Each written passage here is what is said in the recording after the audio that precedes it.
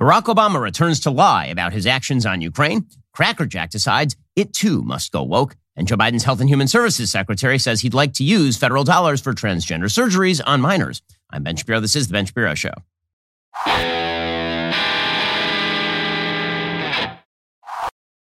This show is sponsored by ExpressVPN. It's time to stand up against big tech. Protect your data at expressvpn.com/Ben. Well, politics is filled with ridiculous and silly choices.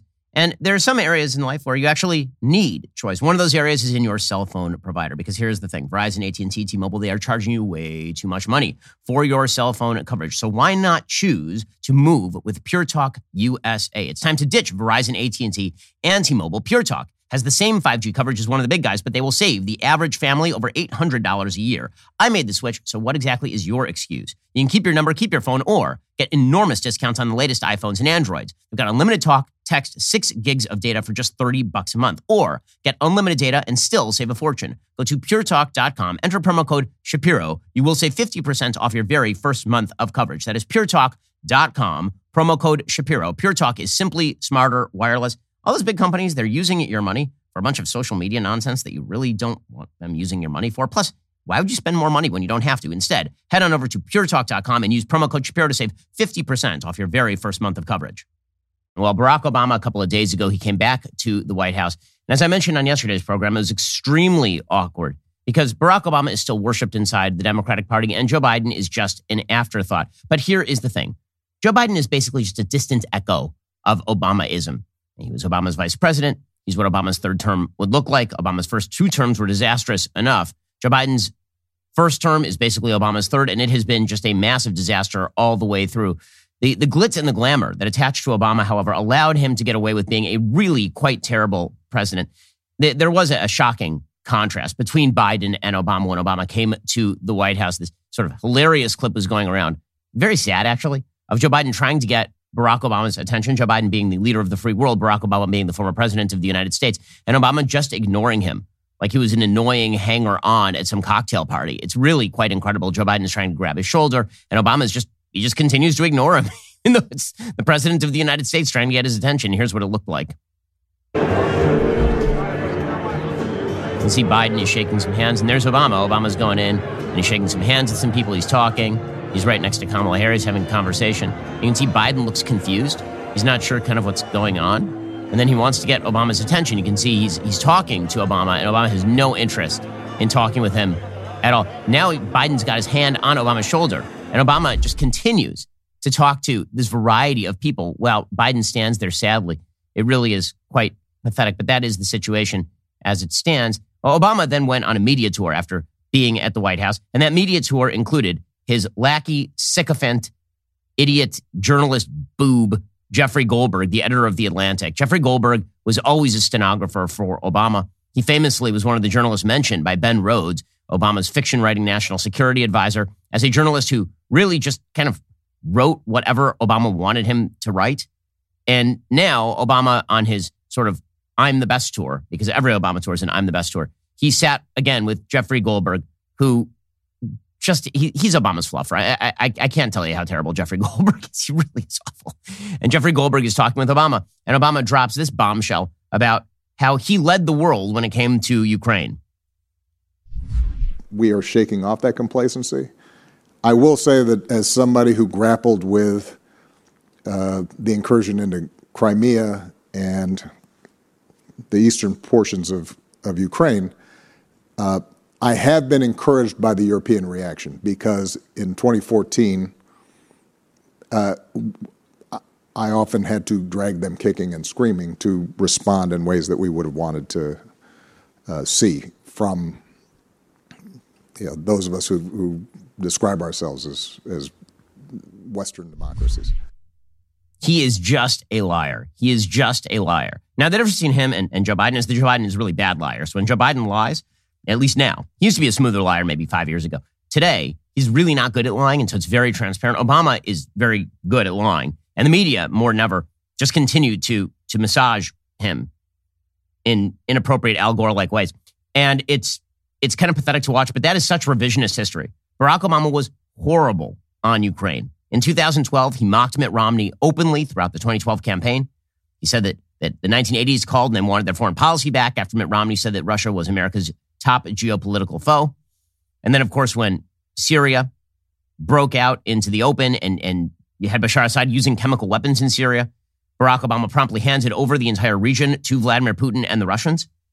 And then when Russia invaded Crimea and Luhansk and Donetsk in 2014, not only did Barack Obama do nothing, he militantly looked away from that conflict in order to get the Russians to convince the Iranians to sign a nuclear deal very advantageous to the Iranians and really bad for the United States and its allies in the Middle East.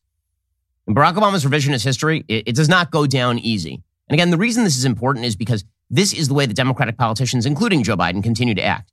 They take terrible action, and then later they brag about how strong they were. And it's really gross because you have to hold them accountable in real time.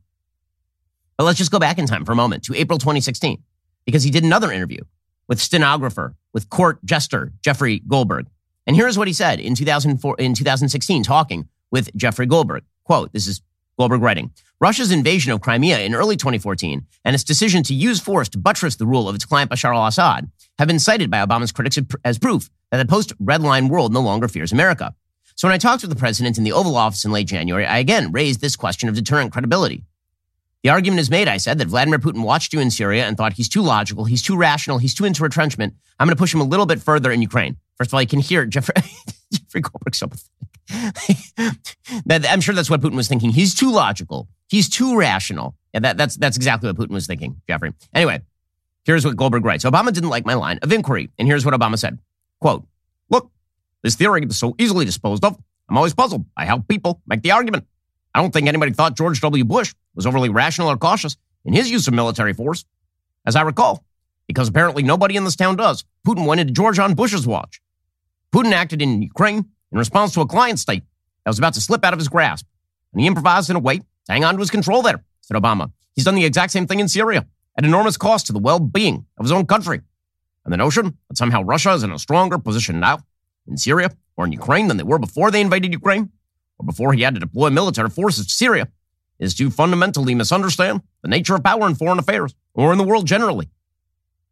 Russia was much more powerful when Ukraine looked like an independent country, but was a kleptocracy. And here's what Goldberg writes.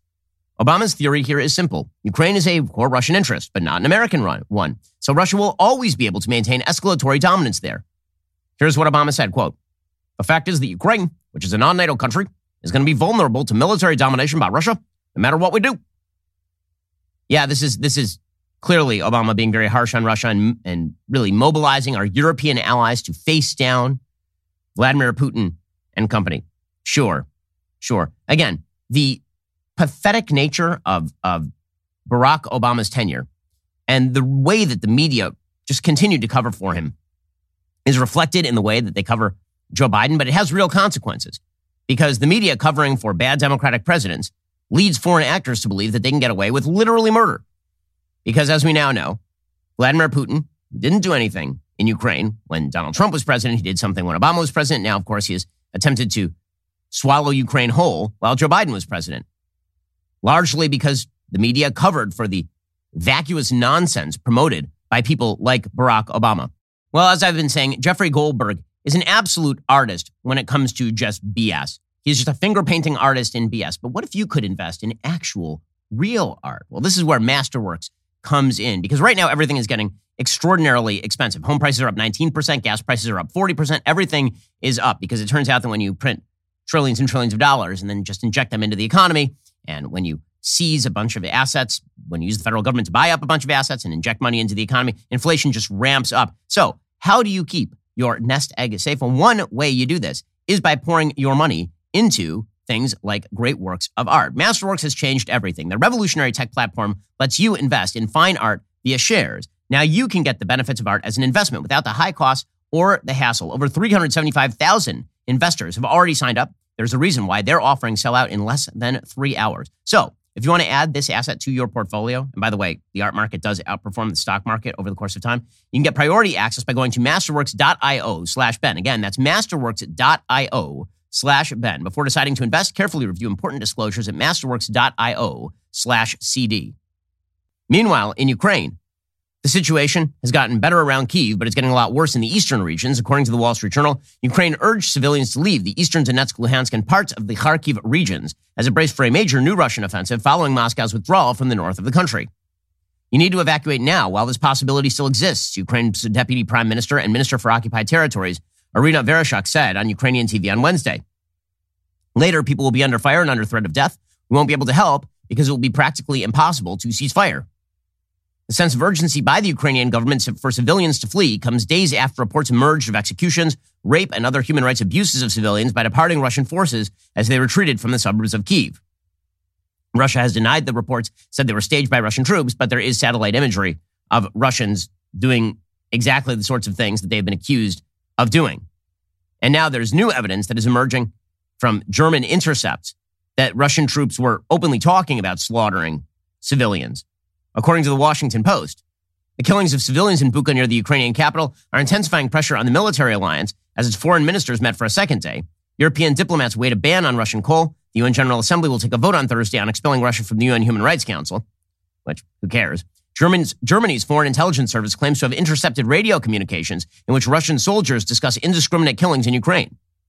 In two separate communications, Russian soldiers described how they questioned soldiers as well as civilians and proceed to shoot them, according to an intelligence official familiar with the findings, who, like others, spoke on the condition of anonymity because of the matter's sensitivity. The findings, confirmed to the Washington Post by three people briefed on the information, undermine claims by Russia that atrocities are being carried out only after its soldiers leave occupied areas. The Washington Post saw beheaded and mutilated corpses in Bucha, bringing the scope of devastation into grim focus. And meanwhile, the battle has heated up in terms of human rights violations on the other side as well. Video has now emerged of Ukrainian troops literally just killing captured Russian soldiers. It's a pretty brutal video. Here's a little bit of what that looked like, unfortunately. This is the aftermath of the Ukrainian soldiers apparently killing these Russian soldiers. Walking around the bodies. You can see all the bodies are blurred here. And they're posing, for pictures and all the rest. Meanwhile, it's interesting to watch as the media in real time attempts to walk back all of the problems with the so-called Azov Battalion. The Azov Battalion is one of the militia groups that is technically a part of the Ukrainian military and is a white supremacist neo-Nazi-infested group. And this has been reported widely by the media for years and years and years. And now that Ukraine is the good guy in this particular battle, there's an attempt to sort of retcon what the Azov Battalion is. But the Azov Battalion is all the things that the media in the United States think Republican voters are, unfortunately.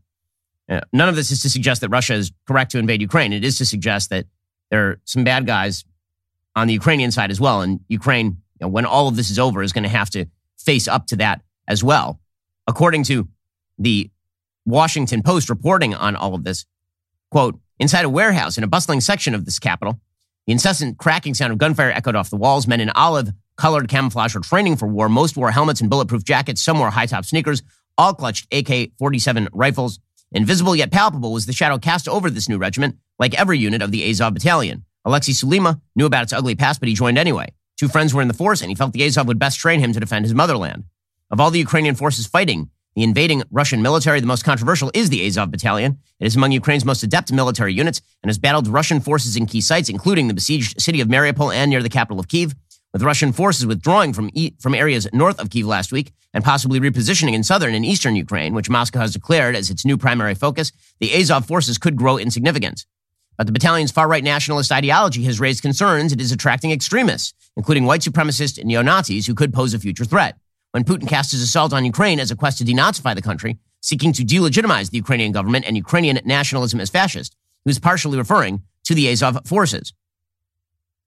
While they are now fighting for a Jewish president whose relatives were killed fighting the Nazis, the Azov Battalion continues to be fodder for Russian propaganda. Yet interviews with Azov fighters and one of its founders provide a more nuanced picture of its current state, which is more complex than what is conventionally known. So again, it's interesting to watch the media now try to massage the Azov Battalion into something more acceptable for Western and more liberal ears.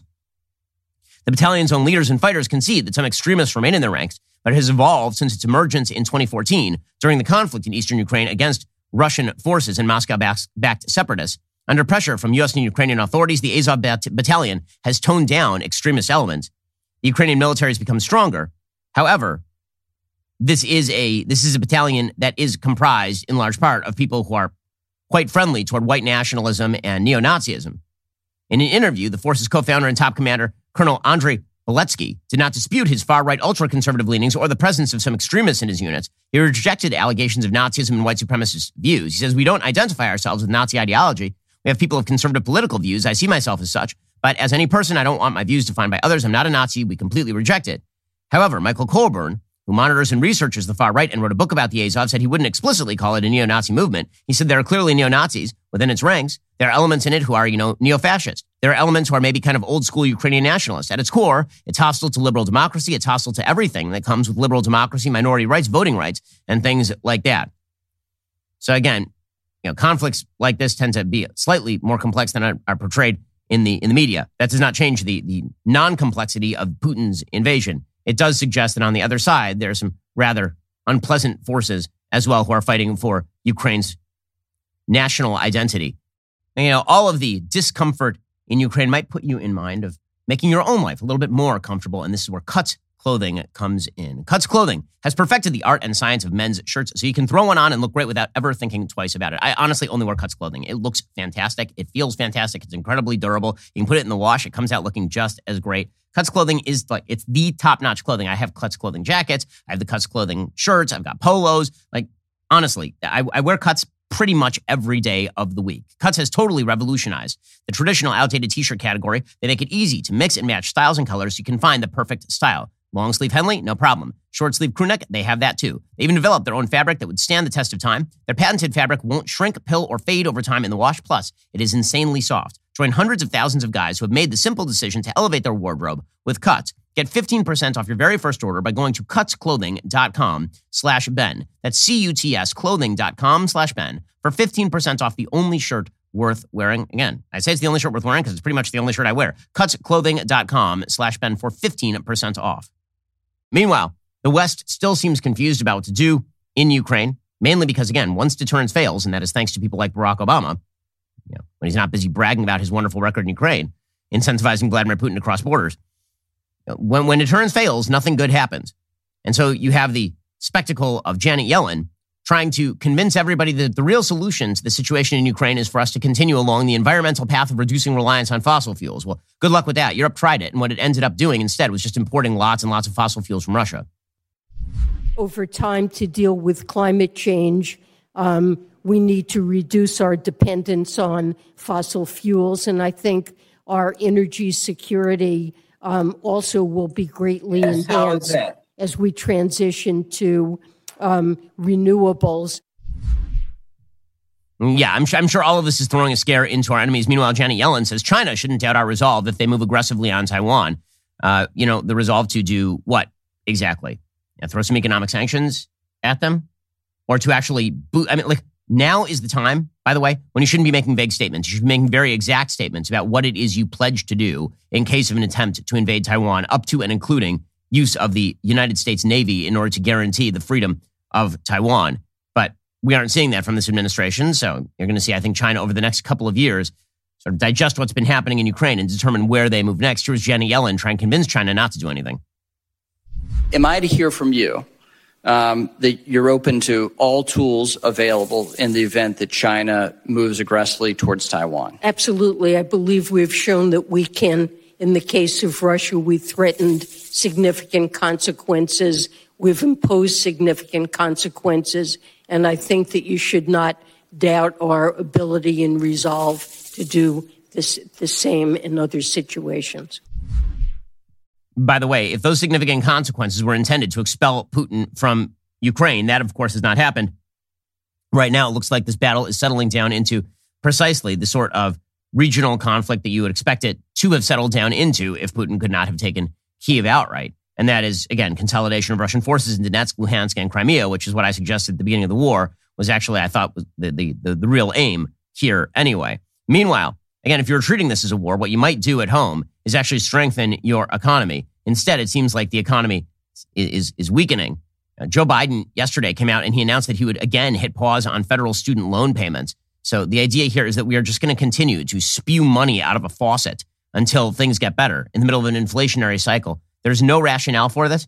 Joe Biden is so attached to his ideology that the realities on the ground when it comes to the economy don't matter at all. Here is Joe Biden basically pledging to help the most, you also have the privileged in our society. People who have student loans are the people who are the generalized privileged in our society, right? These are the people who went to college.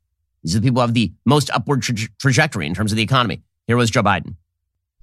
Today, I'm announcing my administration is extending the pause on federal student loan repayments through August 31st of 2022. I know folks were hit hard by this pandemic, and though we've come a long way in the last year, we're still recovering from the economic crisis it caused. This continued pause will help Americans breathe a little easier as we recover and rebuild from the pandemic. Okay, just a quick note here.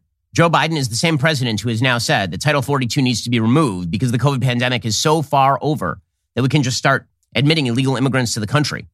At the same time, he's saying that the COVID pandemic is so bad that we need to relieve your student loan payments. Have you noticed the inconsistency here? Is any of this strengthening America? Is any of this strengthening our economy? Meanwhile, speaking of not strengthening our economy, Joe Biden is out there stumping for unionization of major American businesses. Now, listen, when it comes to Amazon, when it comes to major American businesses who have decided to go woke, on an economic level, I'm very much in favor of the free market economics that have brought us amazing goods and services, including the fantastic goods and services provided by Amazon. I'm like one of the original Amazon Prime members. I think Amazon is one of the great American companies in history. It is also true that if you play footsie with the Democrats, and then the Democrats decide to, and then you get in bed with the Democrats, and then you get screwed by the Democrats, those were all choices that you guys made. So if Jeff Bezos decides that he wants to be best friends with Biden, and then Biden decides that he's going to sick all the forces of the government on him, I'm sorry, but you made this bed, and now you get to lie in it, and don't look to people like me to defend you from the predations of the people that you decided to side with over your own free market interests and the broad market interests of the American economy. Here is Joe Biden suggesting that he was going to go after Amazon yesterday. Again, this is not what you do, by the way, in a time of war. If you're looking down the barrel of China or Russia, if you're looking down the barrel of a world economy that is now being split into spheres of influence, what you actually wish to do is unleash the power and majesty of the innovative free market economy. Instead, Joe Biden is like, no, I got to please my union buddies. That's what unions are about, in my view, about providing dignity and respect for people who bust their neck. That's why I created the White House Task Force on Worker Organization Empowerment, to make sure the choice to join a union belongs to workers alone. By the way, Amazon, here we come. He's such a Bond villain now. Like a creepy old Bond villain. Amazon, here we come. Hey, there's this doddering fool who's never created a single job in the private sector that wasn't involved with picking up bags of cash from foreign oligarchs by his son. This guy is telling Amazon how to. But listen, again, Jeff Bezos, you bought the ticket. You take the ride with these dolts. You decided that you were going to jump on the back of that horse with Joe Biden. Enjoy, seriously. Well, Joe Biden's economic plans are really, really, really bad. And here is one of the effects of that. One of the effects, mortgage rates are going up, and they're going up pretty dramatically. So right now is the time for you to look at American financing, because if you wait any longer, the mortgage rates are just going to keep going up. You need to call American Financing right now. Get a free mortgage review today. Inflation is getting worse. Debt is becoming more expensive. We are not moving in the right direction. It's time to take control. Learn about custom loans that can help you spend less on interest or get you out of debt faster. It really could mean up to $1,000 in monthly savings plus tens of thousands of bucks long term. Think of how much that can help, then pick up the phone to learn more. There's no pressure, no obligation, no upfront or hidden fees. And if you start soon, you could skip 2 mortgage payments. You might close in as fast as 10 days, but only if you choose American Financing. Call 866-721-3300. That's 866-721-3300. Or visit AmericanFinancing.net. NMLS 182334, NMLSConsumerAccess.org. Give them a call, 866-721-3300. That's 866-721-3300. Or visit AmericanFinancing.net. Again, that's AmericanFinancing.net to get started. Meanwhile, by the way, the SEC is now being sicked on Amazon. According to the Wall Street Journal, federal securities regulators are now investigating how Amazon has disclosed some details of its business practices, including how it uses third-party seller data for its private label business. According to people familiar with the matter, the SEC is probing how the technology giant handled disclosures of its employees' use of data from sellers on its e-commerce platform. The SEC's enforcement division has asked for emails and communications from several senior Amazon executives, according to one of those people. Apparently, in April 2020, a Wall Street Journal investigation found that the company's employees routinely used individual third-party seller data to develop products for its own brand. A company spokesperson denied that such actions were taken, echoing an Amazon lawyer's congressional testimony saying the company, quote, does not use their individual data when we are making decisions to launch private brands. In other words, the question is whether they are looking at the internal data of, for example, Nike when it determines that Amazon is going to launch a shoe company, or whether they're just looking at the overall sales numbers on various elements of the economy when they decide to launch sort of in-house Amazon brands. Bottom line, however, is this. The SEC is now being used as a weapon against particular American constituencies. The SEC is being used against Elon Musk. The SEC is now being used against Amazon. That is not a coincidence in any way, shape, or form. Again, Joe Biden's priority is not the strength and health of the United States economy. It's paying off his political constituents, which is why he gave a speech yesterday in which he announced that unions had created the American middle class, which is a very weird thing to say, considering that America was, broadly speaking, the first middle-class country in human history. Alexis de Tocqueville was writing about how America was essentially a one-class, middle-class country back in the 1830s. Okay? The full-scale unionization movement in the United States really did not begin until the 1890s and 1900s, fully 120 years after the founding of the United States. So this is just a lie, but Joe Biden, again, not a very good liar and also not a very good historian. You're the ones who literally built this country, and that's not hyperbole. And you heard it 1,000 times when I was running for office, that we're going to build this economy, not from the top down anymore, but from the middle up and out. That's how you build America. Because we know that when the middle class does well, the poor have a way up and the wealthy are just fine. And that's exactly what we're doing. And by the way, the reason there is a middle class is because of unions. Man, every time that guy leans into the microphone, you just want to back away and run straight through a wall. You just want to get the hell away from that guy. That's the reason. Middle class, because of unions. I'm sorry, that's just a lie. It's not true. There's been a vast middle class in the United States for, at this point, centuries.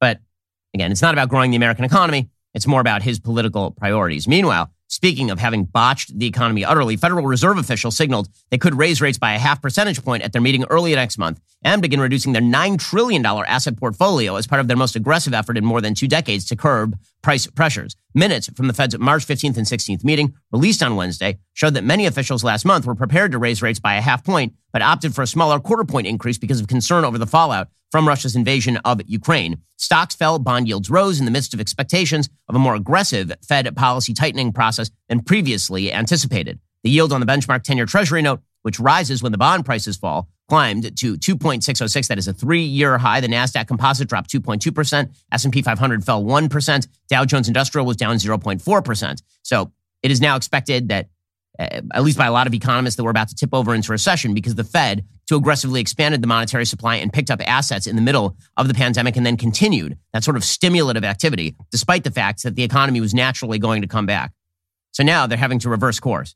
So thanks for the help, all of you Keynesians out there, including the Biden. We'll get to more on this in just 1 second. First, Pure Talk believes in American values, and that when people say free, they should mean, actually free. When you switch to Pure Talk today, you will get a free Samsung 5G smartphone. No 4-line requirement, no activation fee, just a free Samsung that's built to last, rugged screen, quick charging battery, top-tier data security. Qualifying plans start at just $35 a month for unlimited talk, text, 15 gigs of data, and a mobile hotspot. Pure Talk gives you phenomenal coverage on America's most dependable 5G network. It's the same coverage you know and love, but for half the price of the other guys. The average family will save almost $1,000 a year. So I challenge you to choose a company that actually shares your values. Let Pure Talk's expert U.S. customer service team help you make the switch today. Go to puretalk.com/Shapiro to claim your eligibility for your free brand new Samsung 5G smartphone. Start saving on wireless today. Again, go to puretalk.com/Shapiro. Switch to my cell phone company. I've been using Pure Talk for years at this point. I can tell you that coverage is excellent. I trust them. You can too. Go to puretalk.com/Shapiro and switch to my cell phone company today. puretalk.com/Shapiro. Administration. Meanwhile, the crisis on the border continues to rage. According to Fox News, over the last 24 hours, the Drug Enforcement Administration is now warning of a nationwide spike in fentanyl-related mass overdoses, as it says that the drug is killing Americans at an unprecedented rate. Deaths top Republicans are tying to the ongoing crisis at the southern border. The DEA is seeing a nationwide spike in fentanyl-related mass overdose events involving 3 or more overdoses occurring close in time at the same location, according to the agency. That is a letter to federal, state, and local law enforcement, apparently. There have been at least 7 mass overdose events involving 58 overdoses, 29 deaths. The overdoses occurred in states including Colorado, Texas, Nebraska, and Florida. According to DEA Administrator Ann Milgram, quote, fentanyl is killing Americans at an unprecedented rate already this year. Numerous mass overdose events have resulted in dozens of overdoses and deaths. Drug traffickers are driving addiction, increasing their profits, mixing fentanyl with other illicit drugs. And of course, this has something to do with the drug being trafficked primarily via the southern border. More than 10,500 pounds of fentanyl were seized at the southern border in fiscal year 2021 by Border Protection alone. That is up significantly from just 4,500 pounds in fiscal year 2020 and 2,600 pounds in 2019. Most of that amount was caught at ports of entry. So the amount of illegal immigration between those ports of entry is, of course, going to be quite large as well.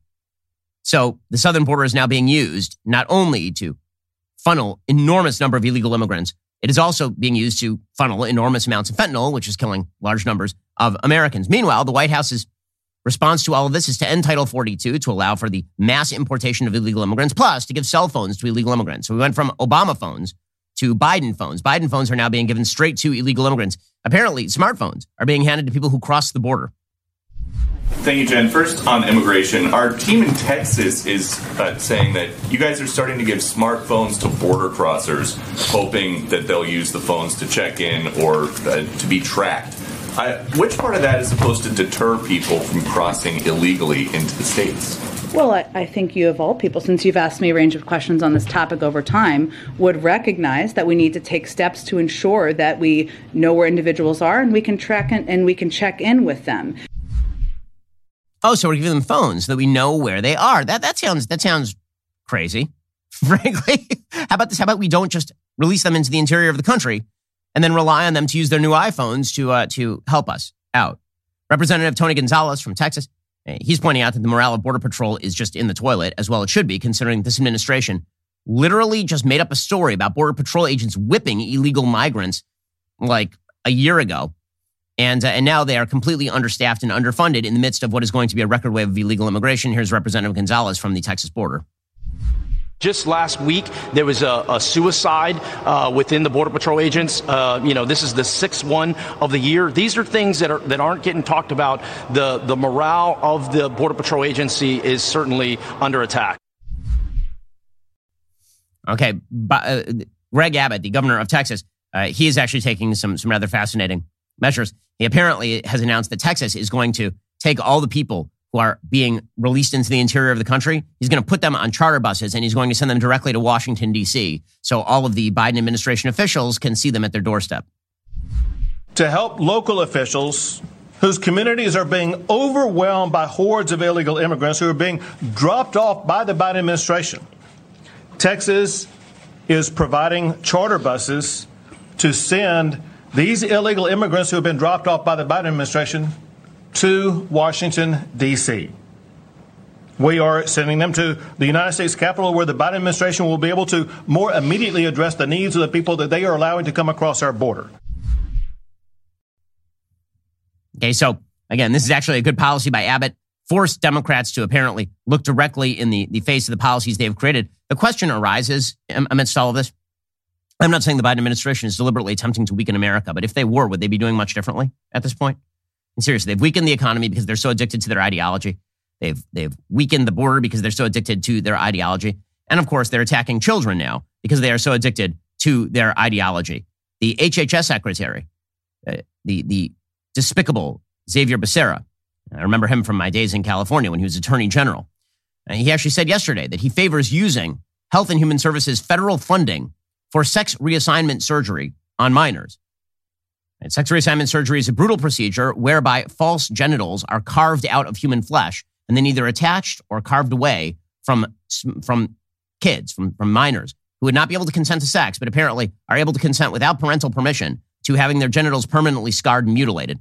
Here is Lauren Boebert talking to the HHS secretary, who freely admits that he is very much in favor of taxpayer dollars being used for this sort of stuff. For the record, you favor HHS's funding being able for sex reassignment for surgeries on minors. I will do everything I can to defend any American, including children, whether or not they fit the categories you have mentioned or not. And if they talk about gender-affirming care, I am there to protect the rights of any American. He's just there to protect the rights of any Americans, including minors who apparently have been brainwashed into the belief that their life will be happier and more fulfilled if they carve up their genitals and permanently sterilize themselves. Makes perfect sense. By the way, Becerra was asked about kids being removed from their parents. So if parents disagree with their kids doing this stuff, should kids be removed from their parents? And Becerra, he just straight up refused to answer whether he thinks kids should be removed from their parents if their parents believe that their kids should not be mutilated. Mr. Secretary, do you think that parents who believe in two genders only should have their children removed from them? Congresswoman, I believe in supporting and protecting transgender youth. I believe that they, along with their parents and their caregivers, will make the best decisions. And I would really urge that politicians like you stay out of their business. Okay, so that wasn't the question. The question, will politicians like you stay out of the business of parents with regard to their kids? Notice how he elides the question. He says, kids, in coordination with their parents, will make the best. Okay, what about the parents say no? That was Lauren Boebert's question right there. By the way, Becerra doesn't even know his own propaganda. Or maybe he shies away from the effects of his own propaganda because he knows how awkward it is. He was asked specifically if men can get pregnant.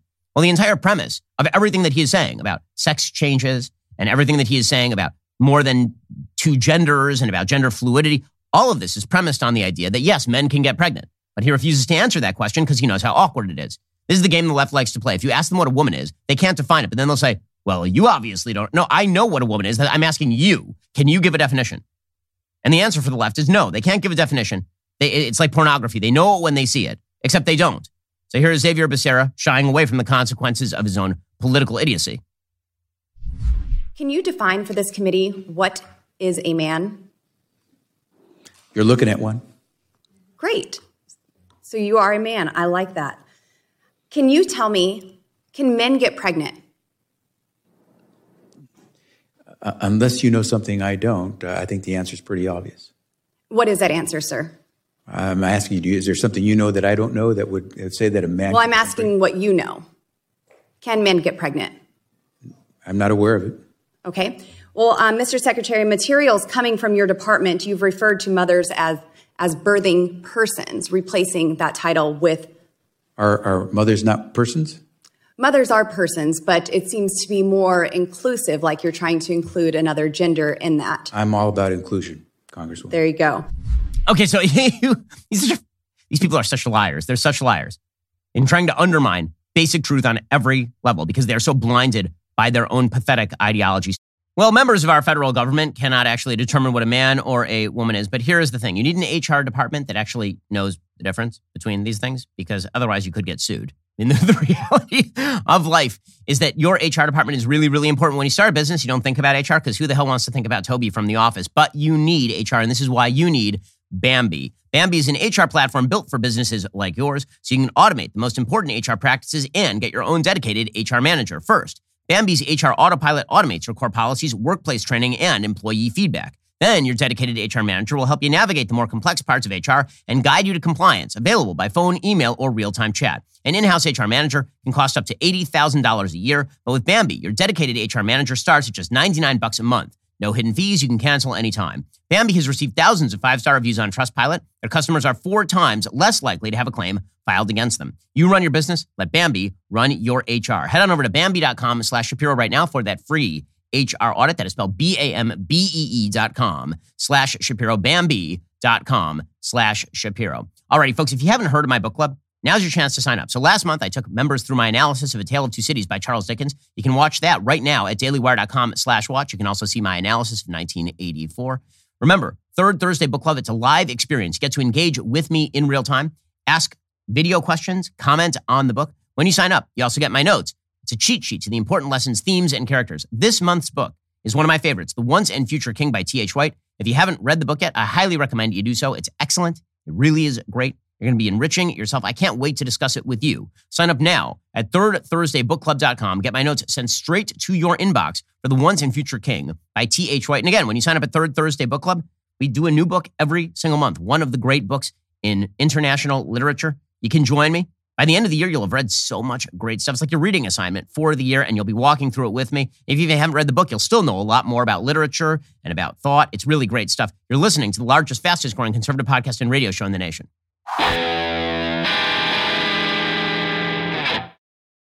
This administration and the media, they push straight propaganda when it comes to hormone blockers and puberty blocking drugs and transgender surgery. The idea being The science is now settled that kids need this stuff. And if you don't give kids this stuff, then they will die. This is the lie that they keep telling over and over and over again. Again, the research just does not back this. There's a fascinating article from Jesse Singal, who, by the way, is rather friendly toward transgender ideology. But Jesse Singal has a piece over at his Substack. He does a good job sort of debunking bad research, in which he goes after a paper titled, quote, Mental Health Outcomes in Transgender and Non-Binary Youths Receiving Gender-Affirming Care. It was published in the JAMA Network Open late in February. The authors, listed as Diana Tordoff, Jonathan Wanta et al., are mostly based at the University of Washington, Seattle, or Seattle Children's Hospital. In their study, according to Jesse, the researchers examined a cohort of kids who came through Seattle Children's Gender Clinic. They simply followed the kids over time, as some of them went on puberty blockers and or hormones, administering self-report surveys tracking their mental health. There were 4 waves of data collection when they first arrived, 3 months later, 6 months later, and 12 months later. The study was propelled into the national discourse by a big PR push on the part of UW Seattle. It was successful. Diana Tordoff discussed her and her colleagues' findings on Science Friday, a very popular weekly public radio science show, not long after the study was published. All the publicity materials the university released tell a very straightforward, exciting story. The kids in this study who accessed puberty blockers or hormones had better mental health outcomes at the end of the study than they did at the beginning. The headline of the emailed version of the press release, for example, reads, quote, Gender-affirming care dramatically reduces depression for transgender teens, study finds. The first sentence reads, quote, UW medicine researchers recently found that gender-affirming care for transgender and non-binary adolescents caused rates of depression to plummet. All of this is straightforwardly causal language, with dramatically reduces and caused rates to plummet clearly communicating improvement over time. And all of the press materials are driven with language like this. Here's what Jesse Singal writes, quote, what's surprising in light of all of these quotes is that the kids who took puberty blockers or hormones, quote, experienced no statistically significant mental health improvement during the study. The claim that they did improve, which was presented to the public in the study itself, in publicity materials, on social media repeatedly by one of the authors, is false. It's hard to even figure this out from reading the study, which omits very basic stats one would expect to find. But the non-result is pretty clear from Table 3 in the supplementary materials, which shows what percentage of study participants met the researchers' thresholds for depression, anxiety, and self-harm or suicidal thoughts during each of the 4 waves of the study. Okay, for people who had the puberty blockers or the gender-suppressing hormones versus people who had none, there's effectively no statistical difference. Like none. At each point, PBGAH refers to kids who reported being on puberty blockers or gender-affirming hormones, while none refers to kids who reported no such treatment. Among the kids who went on hormones, there isn't genuine statistical improvement here from baseline to the final wave of data collection. At baseline, 59% of the treatment-naive kids experienced moderate to severe depression. 12 months later, 56% of the same kids on those hormones experienced moderate to severe depression. At baseline, 45% of the treatment-naive kids experienced self-harm or suicidal thoughts. 12 months later, 37% of the kids on those hormones did. These are not meaningful differences. The kids in the study arrived with what appeared to be alarmingly high rates of mental health problems. Many of them went on blockers or hormones, and they exited the studies with what appeared to be alarmingly high rates of mental health problems. Again, this is what all the research shows, including the research that is being cited by the media and by this White House in pursuit of the idea that we have to give all kids who are confused about their gender hormones. For example, back in December 2021, there was a study that came out from the wildly motivated source, the Trevor Project, which again is directed toward transitioning teens and kids. This is what they do. And they funded a study that appeared in the Journal of Adolescent Health. It's a deeply flawed study. It's deeply flawed for a bunch of reasons, including the fact that it has a massive selection bias. The way that they actually got subjects for the self-reporting is they went online and they asked kids, do you identify as transgender and would you like gender hormonal therapy? Would you like that or not? So they went to a self-selected group. And then they compared people who wanted it but didn't get it with people who wanted it and got it. Okay, well, there's a third group of people who are not examined anywhere in the study, which would be the actual control group. And that would be people who believed that they might have been transgender at one time, didn't take the hormones, and then weren't transgender. Because it turns out that desistance is an extraordinarily high percentage of people who are gender confused. The vast majority of people who are gender confused over the course of their lifetimes will grow out of it by all available data. But that control group is never in any of the studies. And here's the thing. Once you start giving people hormones, once you start giving people surgeries, they're now confirmed in what they become. They're locked in, which of course is the entire purpose of places like the Trevor Project. But even the Trevor Project has no ability, by the way, to show a statistically significant disparity between 13 to 17-year-olds who got gender-affirming hormone therapy and kids who even wanted it and didn't receive it. We're not even talking about kids who didn't want it and didn't receive it. We're talking about kids who wanted it and didn't receive it. So first of all, that is also going to be a biased sample size. You could do this with any product, right? You could literally any product. If I did a survey of people and I said, here is the question.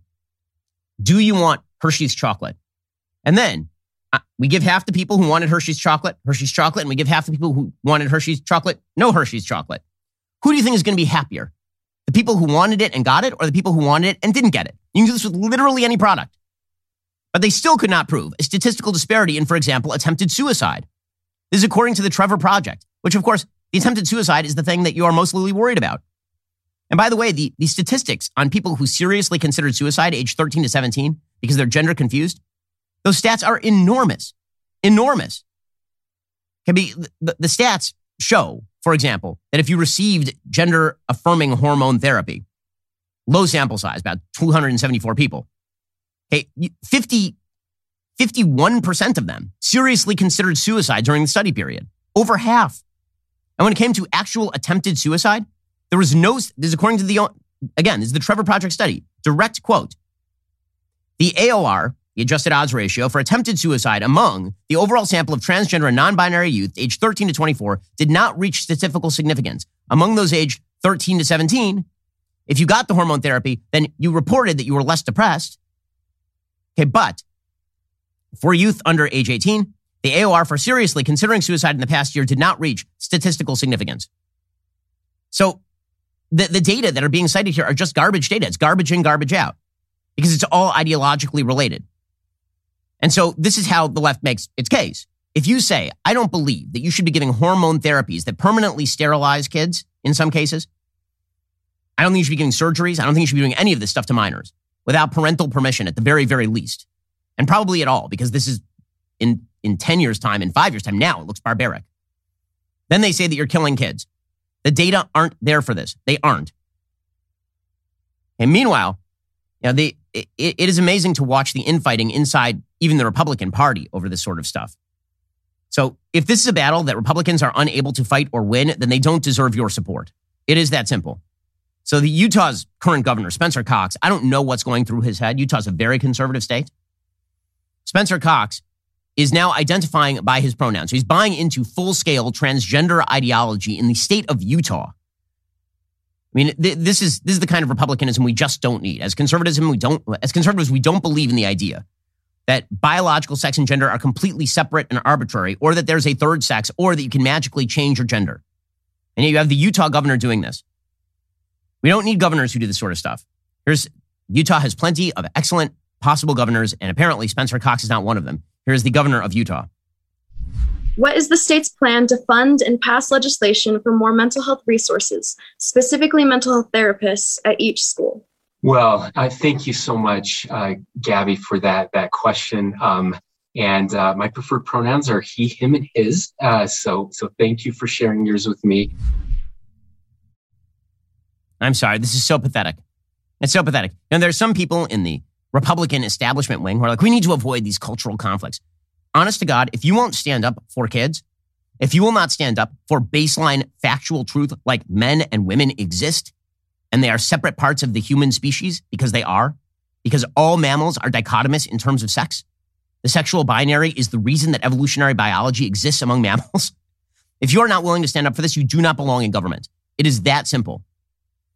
And all these folks are just intimidated by the media. That's really what it comes down to. And by the way, it is incredible. When I say that the left is addicted to the ideology, they are addicted to the ideology. According to the Daily Wire, Tim Pierce reporting, President Joe Biden once supported federal legislation banning the sexual education of K through 12 grade students, long before he called a similar Florida law applying to K through 3 grade students hateful. In the summer of 1994, Biden, then a U.S. Senator from Delaware, voted in favor of a proposed amendment to the Federal Elementary and Secondary Education Act.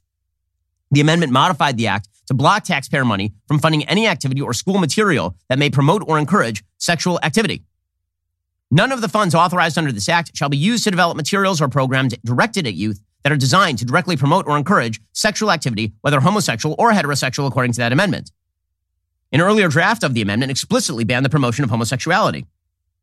That amendment said, quote, no local educational agency that receives funds under this act shall implement or carry out a program or activity that has either the purpose or effect of encouraging or supporting homosexuality as a positive lifestyle alternative. The legislation further clarified, quote, a program or activity for purposes of this section includes the distribution of instructional materials, instruction, counseling, or other services on school grounds, or referral of a pupil to an organization that affirms a homosexual lifestyle. And then, of course, Joe Biden has changed his view wildly. And now we're all supposed to mirror that view. Well, the good news is that not all lawmakers are cowards like Spencer Cox over in Utah. Over in Florida, one lawmaker, Randy Fine in Brevard County, tweeted on Monday he will introduce legislation in the next session to make it a crime of felony child abuse to give drugs, hormone therapy, or surgery to minors for gender assignment. And it would be punishable by prison time and loss of medical license. He said, quote, we should not have children making decisions they cannot undo. My bill would not say that if you're a boy and you think you're a girl, you can't have people call you a girl or dress up like a girl or go to mental health counseling to talk about it. It says you have to wait until you are an adult. Fine specifically singled out a plastic surgery doctor in Miami, whom he said advertises her, quote, gender confirmation services on TikTok. He says, I don't think if you're trying to market your services to an adult, I don't know about you, I don't use TikTok. My 14-year-old does. Of course, transgender health advocates, they say this isn't assigning a gender. This is just affirming a gender. But of course, it is. Which is more of an assignment? You are born, you have a biological sex, you have not been assigned anything, or a doctor is literally going to carve away parts of your body to make you look more like a member of the opposite sex. Which one sounds more like an assignment to you? It's amazing to watch all of the advocates of science just cast science out the window. And again, if Republicans are not going to stand up for kids, do not elect them to office. Do not elect them to high office. Meanwhile, Ohio is following the Florida lead, as well they should. And the media are fighting mad about all of this. According to The Hill, 2 Ohio Republicans on Monday introduced a bill strikingly similar to Florida's recently passed parental rights in education law. The Ohio bill also borrows language from a new South Dakota law, which outlaws the promotion of divisive concepts in places like the classroom and the workplace.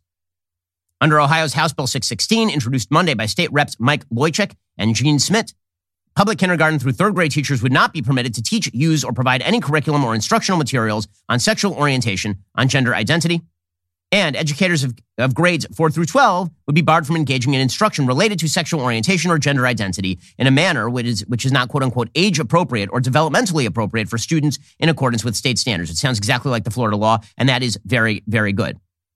Meanwhile, I have to say I am amused by the media's take on all this. So the entire left has now centered in on the idea that boys can be girls, girls can be boys, that children should be provided with life-altering surgery and hormone therapy and sterilizing procedures in order to, quote-unquote, affirm their gender without any longitudinal research on any of this and in contravention of basic logic and in contravention of basic reason. And if you notice, then you're bad. This is always the game that they play. If you notice, then you are very, very bad. So the media have taken a couple of tacks on this. Tack 1 is that there are some people on the right who've been using the word groomer to describe people who advocate for the teaching of gender identity and sexual orientation to very, very small children. Now, the term groomer has a pretty specific history. You know, when people used to use groomer in the 1970s, this would imply that teachers were grooming children so that they could then sexually abuse them. I don't think that's what advocates of this sort of education are doing. I don't think that they're doing this because they wish to have sex with small children. I think they're doing this because they wish to politically groom, meaning they wish to bring up and indoctrinate in a lifestyle that they advocate these kids so that they can feel more affirmed about their own lifestyles. I think they are politically grooming these kids. I don't think they're sexually grooming these kids. There may be some odd criminals who are doing this. But I think that for the most part, what they are attempting to do is cudgel an entire generation of kids into gender confusion and mental instability in order to make themselves feel better. And they believe they're doing something ideologically good because, of course, they believe that true happiness is to be found in sexual hedonism and the sense of sexual authenticity that can only be affirmed by a society of very tolerant, indoctrinated children. That's what they're doing here.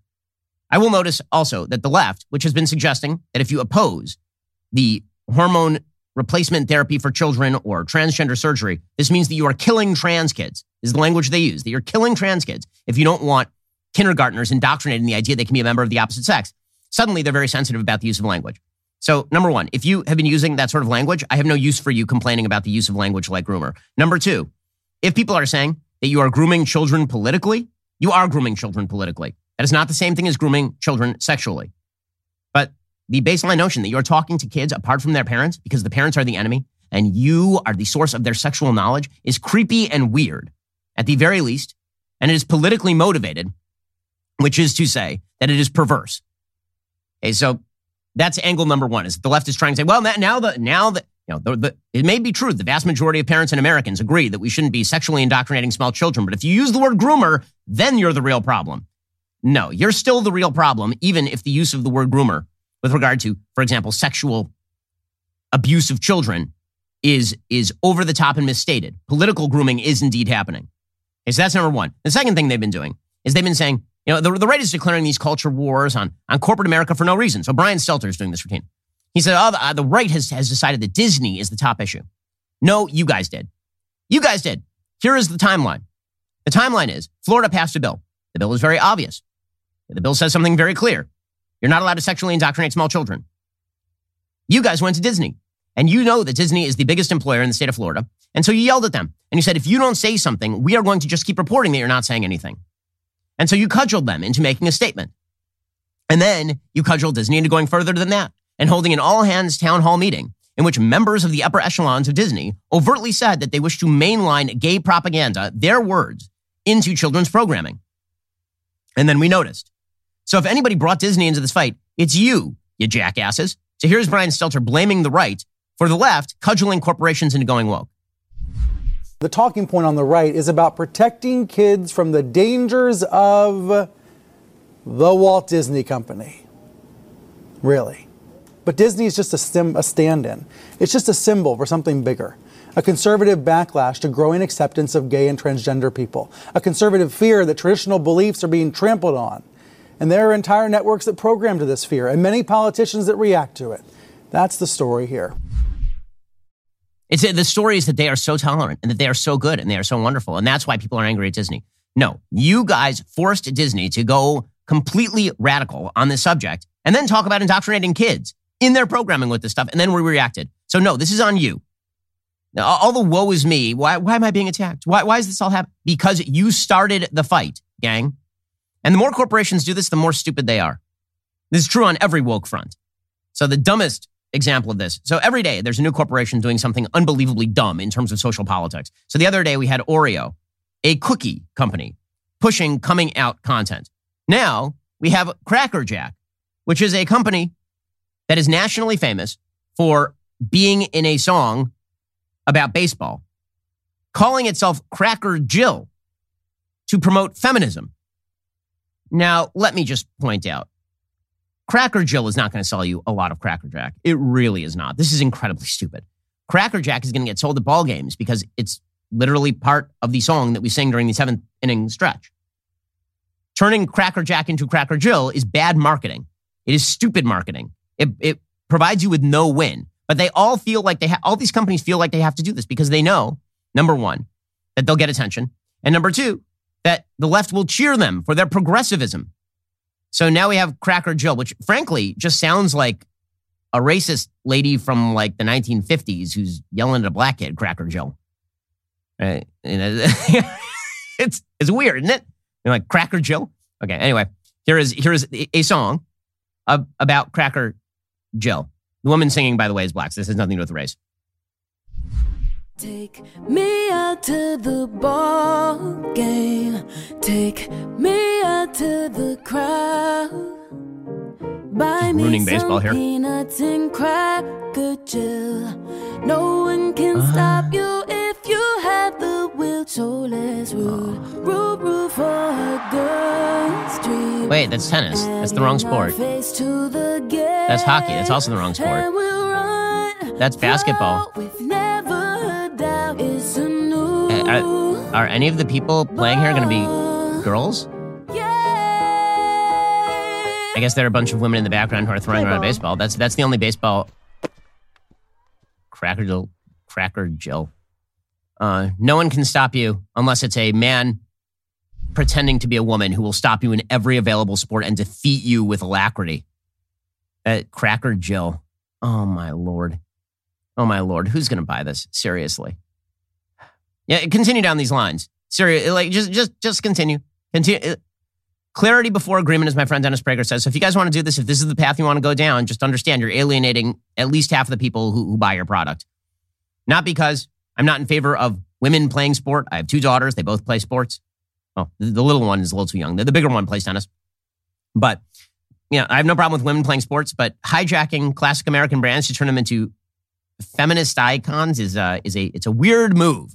It's a weird move.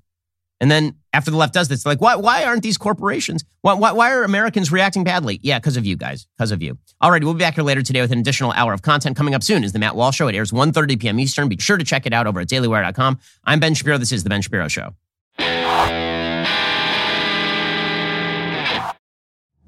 If you enjoyed this episode, don't forget to subscribe to the show. Help spread the word about The Ben Shapiro Show by giving us a 5-star review and sharing the show with a friend. We're available on Apple Podcasts, Spotify, YouTube, or wherever you get your podcasts. And be sure to check out some of our other Daily Wire shows. The Ben Shapiro Show is produced by Elliot Feld. Executive producer Jeremy Boring. Our supervising producer is Mathis Glover. And our production manager is Pavel Wydowski. Associate producer Bradford Carrington. Editing is by Adam Sayevitz. Audio is mixed by Mike Coromina. Hair and makeup is by Fabiola Cristina. Production assistant Jessica Crand. The Ben Shapiro Show is a Daily Wire production. Copyright Daily Wire 2022. Today on The Matt Walsh Show, the left circles the wagons to defend poor $100 billion Disney from the mean conservatives criticizing it. Also, the governor of Texas ships illegal immigrants to D.C., and Kim Kardashian runs to the defense of a woman who beat her 2-year-old daughter to death. Another example of twisted left-wing compassion and what it looks like. Plus, a pastor at a church in Iowa offers a prayer to the, quote, God of pronouns. Speaking of pronouns, the Republican governor of Utah is now introducing himself with his pronouns. Once you sacrifice your dignity on the altar of leftist appeasement, you never get it back. We'll discuss all that and more today on The Matt Walsh Show.